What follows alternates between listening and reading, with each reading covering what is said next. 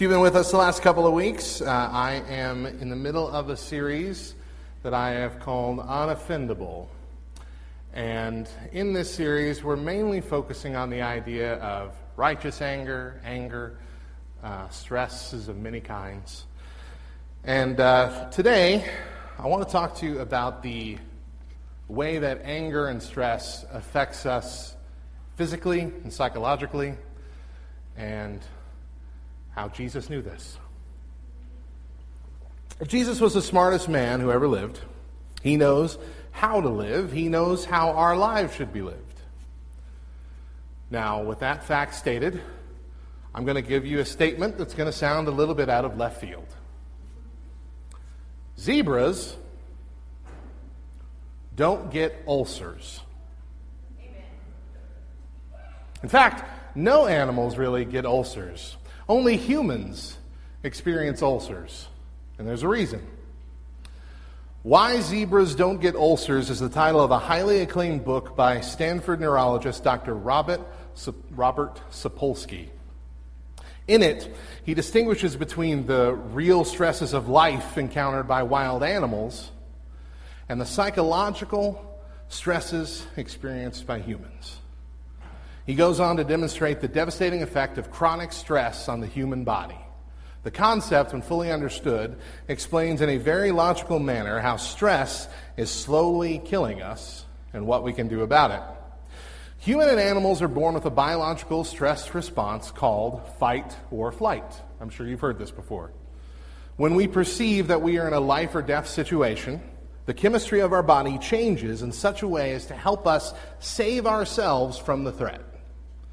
And during this hyper state of arousal, a flood of hormones are released by the adrenal glands, including adrenaline and cortisol. Now, adrenaline boosts our energy and increases our heart rate and our blood pressure.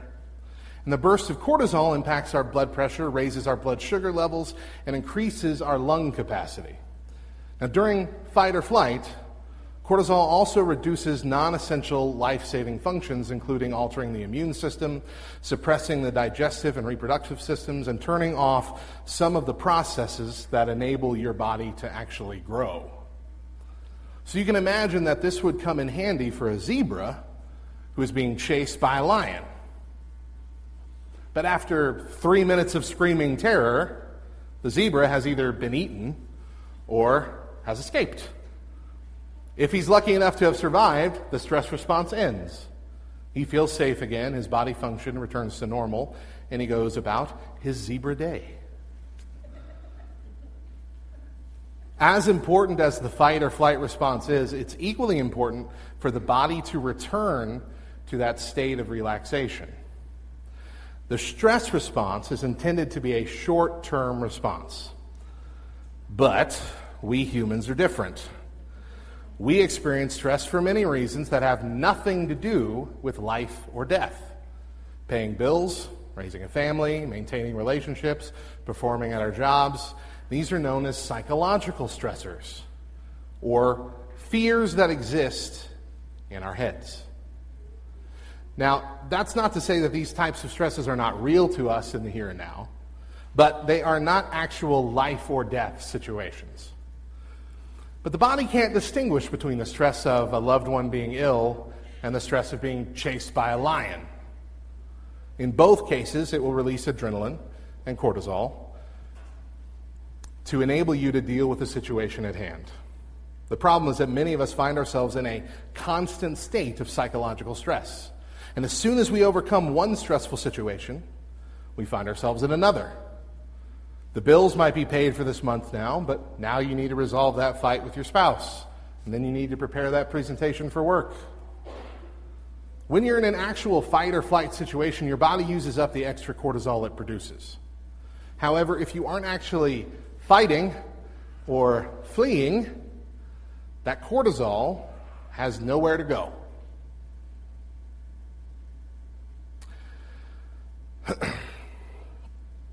Sorry, that was parched.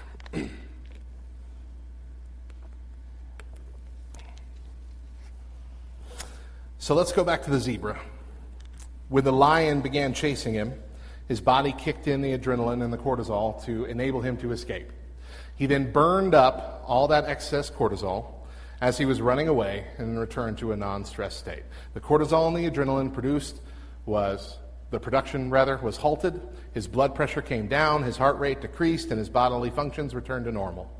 The stress response is helpful in the short term, but the impact of being in a continued state of stress is devastating to the health of the body. Research has shown that a prolonged stress response can increase levels of cortisol, can cause heart disease, depression, digestive issues, sleep problems, anxiety, weight gain, memory loss, and many other serious health issues. There are also studies that show that increased levels of stress in children can shut down production of growth hormones and stunt physical development. Now, Dr. Robert Sapolsky, who is a strident atheist, said this about his findings.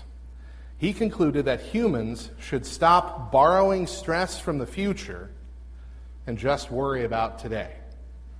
Be more like the animals and don't hold on to stress, because stress is shortening our lives.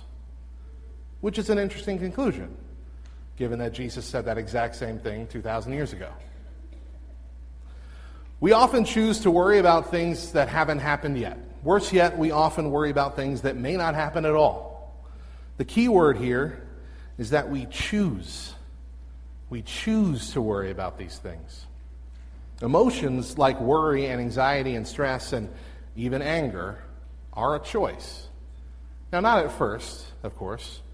When something bad or unexpected happens, most of us don't mentally pause for a moment and decide whether or not we're going to get angry about it. Those initial bursts of emotions are reactionary. They are responses to stimuli, either external or internal. But what happens next is our choice. We can choose to embrace those emotions and carry them as part of our lives or as part of our identity, or we can choose to get rid of them. Now, this is exactly what Jesus taught in the following passage. We're going to read Matthew 6, 25 through 34. You can read along in your Bible, on your phone, or it's going to be up on the screen if you want to follow along there. Matthew 6, 25 through 34. Therefore I tell you, don't worry about your life, what you will eat or what you will drink, or about your body, what you will wear. Isn't life more than food and the body more than clothing? Consider the birds of the sky. They don't sow or reap or gather into barns, yet your heavenly Father feeds them. Aren't you worth more than they? Can any of you add 1 moment to his lifespan by worrying? And why do you worry about clothes? Observe how the wildflowers of the field grow. They don't labor or spin thread, yet I tell you that not even Solomon in all of his splendor was adorned like one of these. If that's how God clothes the grass of the field, which is here today and thrown in the furnace tomorrow, won't he do much more for you, you of little faith? So don't worry, saying, what will we eat, or what will we drink, or what will we wear? For the Gentiles eagerly seek all these things, and your heavenly Father knows that you need them. But seek first the kingdom of God and his righteousness, and all these things will be provided for you. Therefore, don't worry about tomorrow, because tomorrow will worry about itself. Each day has enough trouble of its own. Now, we have to learn to live like Jesus says here, letting go of what stresses us out. Conversely, you can become one of those curmudgeons that get upset at everything they see and start hitting you with their ankles with the shopping cart when you're at the Walmart and you're taking too long to move up in line. Whenever I encounter somebody like that, I always want to ask them the question that you can't ask them because it's offensive. I want to ask, have you always been this angry? When did it start? How do I keep from becoming like you? So you can't ask that question. I know that. Now, we become a caricature of what we hold on to in our lives. Carrying anger doesn't just impact us in the present moment, but it also influences who we're becoming in the future. We are all becoming something. It might be hideous, it might be beautiful, but we're becoming something. I really want to lay out the genius of Jesus and how his way of radical forgiveness actually shapes us, not just spiritually, but also physically. His way is better. He doesn't just know how humans think, he knows how humans thrive. The stress that we experience when we feel threatened is supposed to be a temporary thing. That's point number one. Stress and anger should be temporary. There are physiological changes that happen to our bodies when we feel threatened. Like I said, elevated blood pressure, cortisol level spikes, increases in adrenaline, all that. But these changes are supposed to last only 30 seconds to 3 minutes and then be over. Human beings are the only creatures that hold on to these stressors, which leads to long-term consequences like weight gain, skin changes, heart problems, diabetes down the line, pretty much everything I have. There are physical and relational benefits to quickly getting rid of anger. So we're already at point number 2. Getting rid of anger is healthy. If we hold on to peace, we are seen as peaceful. If we hold on to anger, we are seen as bitter and angry. This is why it's important now for us to change our lives and become different kinds of people, to actually let people off the hook in light of what God has done for us. One of the most important things I've learned is in how I think of unbelievers is to treat them as I would have wanted to be treated when I was an unbeliever. And a lot of us can think of times before we came to Christ where we really struggled with the idea of God and Christianity and the church. A time when we had mostly negative thoughts about Christians. And where did those thoughts come from? They usually came from our interactions with Christians. They didn't come from God. They didn't come from the morality of the Bible. They came from how we were treated by a handful of people who claimed to be Christians but treated us like dirt. Now imagine you're one of those Christians and you are talking to someone who already doesn't like the church. What you say in that moment could drive them further away, or it could bring them closer to home. It could be the first step back to the idea of faith again. What determines that will be if you speak in anger or if you speak in love. Too many Christians speak to unbelievers in anger because they are afraid that everything they hold on to be good and true is slipping away in this world. And so we lash out. The issue of letting go of anger is certainly centrally about trusting in God. And that's point number 3. Holding on to stress and anger is a lack of trust in God. I remember when Eli was about almost 3 years old. It was winter, it was cold, and we were going to Grandma and Grandpa's house. But first I had to run like 3 or 4 errands. So I had Eli all bundled up into a big puff ball of zippers and gloves and hat and straps. And click him into the car seat. And then at each stop, I had to unclick, pull him out of that whole mess, take him inside, go do the thing, come back to the car, shove him back in there, click, over and over again until we got through all of our errands. Just constant movement for him, in and out, in and out, in and out. And finally, as we were driving to his grandparents' house, he asked me, "Daddy, where are we going?" And I realized that I never told him what our final destination was. But throughout the whole time of driving, stopping, click, he wasn't worried. He wasn't nervous. He wasn't stressed. He wasn't confused. He just trusted the driver. He trusted his dad. He knew that whatever was happening, he was safe, and there was nothing to worry about. A better way to live is to trust that God will deliver us and will execute his justice. If we trust in God as the driver of our lives, we don't have to worry about where we're going. Jesus once told his followers, "My yoke is easy and my burden is light." That was Matthew 11:30. And we tend to focus on the second part of that verse because we like the ideas of burdens being light. But we aren't as familiar with yokes today as they were in the first century. Now, in Jesus' day, the obvious definition for a yoke was that weird wooden thing the farmers placed on the neck of oxen to keep them in line during plowing.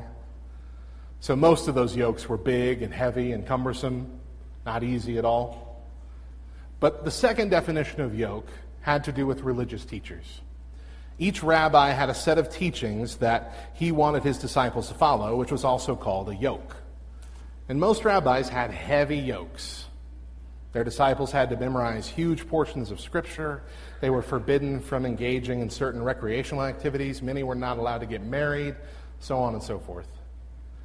Jesus had his own yoke that he called his disciples to follow, his own expectations for how they should live and work and interact with the world. But his yoke was easy and light. It produced rest and peace rather than stress and strain. So let's take a closer look at the passage in which Jesus talks about this yoke. And this is Matthew 11. We're going to read verses 25 through 30. At that time, Jesus said, "I praise you, Father, Lord of heaven and earth, because you have hidden these things from the wise and intelligent and revealed them to infants. Yes, Father, because this was your good pleasure. All things have been entrusted to me by my Father. No one knows the Son except the Father, and no one knows the Father except the Son, and anyone to whom the Son desires to reveal him. Come to me, all of you who are weary and burdened, and I will give you rest. Take my yoke and learn from me, because I am lowly and humble in heart, and you will find rest for your souls. For my yoke is easy, and my burden is light." So we have seen that holding on to corrosive emotions such as anger, worry, and anxiety is a choice. It's something we decide to do that causes us harm, both psychologically and physiologically. It's for this reason that God told us to let those emotions go, to get rid of them. Trusting God is also a choice. In this case, it's something we decide to do that produces benefits both psychologically and physiologically. Choosing to trust God allows us to not only get rid of the anger, but also to actively experience rest, peace, fulfillment, and joy. Life becomes much easier when we choose not to be offended by people who are broken. And that's point number 4. Life is easier when we stop getting angry at broken people or stop choosing anger. Did anyone see the movie The Help from a little over a decade ago? If you did, you'll remember the antagonist was a woman named Miss Hilly, who was so full of self-righteousness that she made the lives of the servant staff miserable. And one of her staff was a woman named Abilene, who had had enough. And Miss Hilly had threatened to frame her for stealing and to put her in jail. Convinced in that moment that even with that threat, what she was doing was justified. And Abilene didn't back down. She called her out, but then she softened a bit to ask a question. "Ain't you tired, Miss Hilly? Ain't you tired?" Abilene was cross with Miss Hilly, maybe as angry as she's ever been in that moment, and yet there's still that twinge of empathy because Abilene knew what a burden it must be to carry around so much arrogance and anger all the time. It's just tiring. It's tiring to continue holding on to our self-righteousness, and it's such a relief to just let God take it, to let it go. Now, some of you are new and you might not know this about me, but I have a radio morning show that I currently do with my wife as of this year and have done for about 5 years prior to that with a friend of mine. And this show is a Christian show for a Christian station, but it's not overtly religious in nature. We talk about fun and funny stuff, nerdy news, we play games. We tackle topics from a nerdy and a church perspective occasionally, but we don't generally get into the big culturally dividing topics that are on constant repeat everywhere else. We just kind of avoid that. We want you to have fun. Most of the feedback over the years that we've gotten has been overwhelmingly positive, but there was one message we got over Facebook that really hit me hard a couple years ago. And so I'm going to read it to you. It said, "I've been listening to your show for a while now, and frankly, I'm tired of waiting for you to say something important. You prattle on every day about things that don't matter, while spiritual warfare is happening in our nation. Why aren't you speaking out about how God is being disrespected by our government and society? Why can't you stand against the woke agenda? Apparently, I'm not mean enough to people that don't believe like I do. You have such a big platform to say something to further the kingdom of Christ, but you won't. You'll just prattle on about Star Wars for an hour. I just can't listen to this pointless nonsense anymore. It gets worse from there. Now, frankly, any time in the past that someone has said something negative to me, I have felt the urge, the need to correct them. I needed them to know that they were wrong. I needed even to win back their approval. I needed to be loved by the people that I thought hated me. Because the idea that somebody had something against me like that drove me insane. But over the last decade or so, I've mellowed out quite a bit. And I saw this for what it was. Kind of sad. This person decided there is no room in God's kingdom for joy, for fun, for camaraderie, for shared interests. This person believed it's a Christian's chief duty to be righteously angry all the time, fighting God's battles for him. But I wasn't angry. I wasn't angry at society, and I wasn't angry at this person. If anything, I empathized with her, knowing that that is the kind of person I used to be, and how miserable I was during that time. I didn't respond to her. I prayed for her. I prayed blessings over her. I prayed joy over her. And I let it go. I didn't hang on to it. I didn't get an ulcer over it. I had my moment of fight or flight, and I happily fled. Instead of reacting in anger when someone is being rude or talking badly to us, we can return a kind word and actually ask God to bless this person. They say practice makes perfect, which is true in many ways. We can actively practice a new skill or a new behavior, and when we do that, we have a better chance of mastering that skill or behavior over time. This is true for both positive and negative things, though. It's entirely possible to practice making the wrong decisions and becoming great at it. But it's also possible to practice the right decisions. And when we reject opportunities to change or improve, we're actually making perfect our status quo. We're saying that how we are now is fine. We're passively choosing not to change for the better. So let's actively practice something positive instead. The Bible says that when we do this, respond to the person in kindness, our gentle answer will turn away both their wrath and our own wrath. As a reminder, the message of this series is not that we should never get angry. Rather, it's that we should stop holding on to that anger. Stop carrying it with us. Stop reacting out of it. How have you been impacted physically during seasons of high anger or stress? Because there are several physiological cues connected to anger that I'm sure we're all familiar with. First, there's the idea of blood boiling.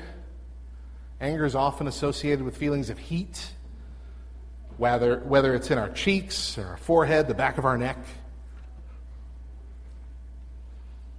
Other physiological cues include clenched fists, squinted eyes, snarling lips, rapid breathing, a thumping heart. Those are all physiological effects of anger of which we're most aware, but the ones that register on the surface are easy to point out. It's the other effects, the ones below the surface, that cause the most damage. There just aren't lots of references to anger in the Bible as something wonderful. And yet, we're now told that it's a gift for us to use when we feel it's reasonable. We're also told that we should be aroused to anger when we see one of God's commands being broken. Really? Because if that's the case, we're going to be really busy. We're going to be really, really busy all the time, really, really angry all the time. And that's just at ourselves to begin with, let alone everybody else that we see. maybe I'm supposed to get angry that often. Maybe it really is a gift. Maybe it'll make my life more joyful and peaceful.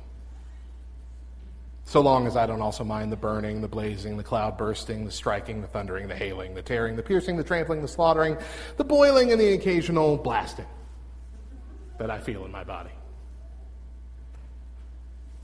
If this is in fact what we're supposed to do, experience righteous anger whenever we're made aware of one of God's commands being broken, will be precisely what the world doesn't need and largely believes that we already are. A bunch of uptight, seething hypocrites. The Bible directs us to get rid of anger. Ephesians 4:31, let all bitterness, anger, and wrath, shouting, and slander be removed from you, along with all malice. Colossians 3:8, but now put away all the following: anger, wrath, malice, slander, and filthy language from your mouth. But the idea of righteous anger turns this directive on its head. We can actually pat ourselves on the back for being offended and embracing anger.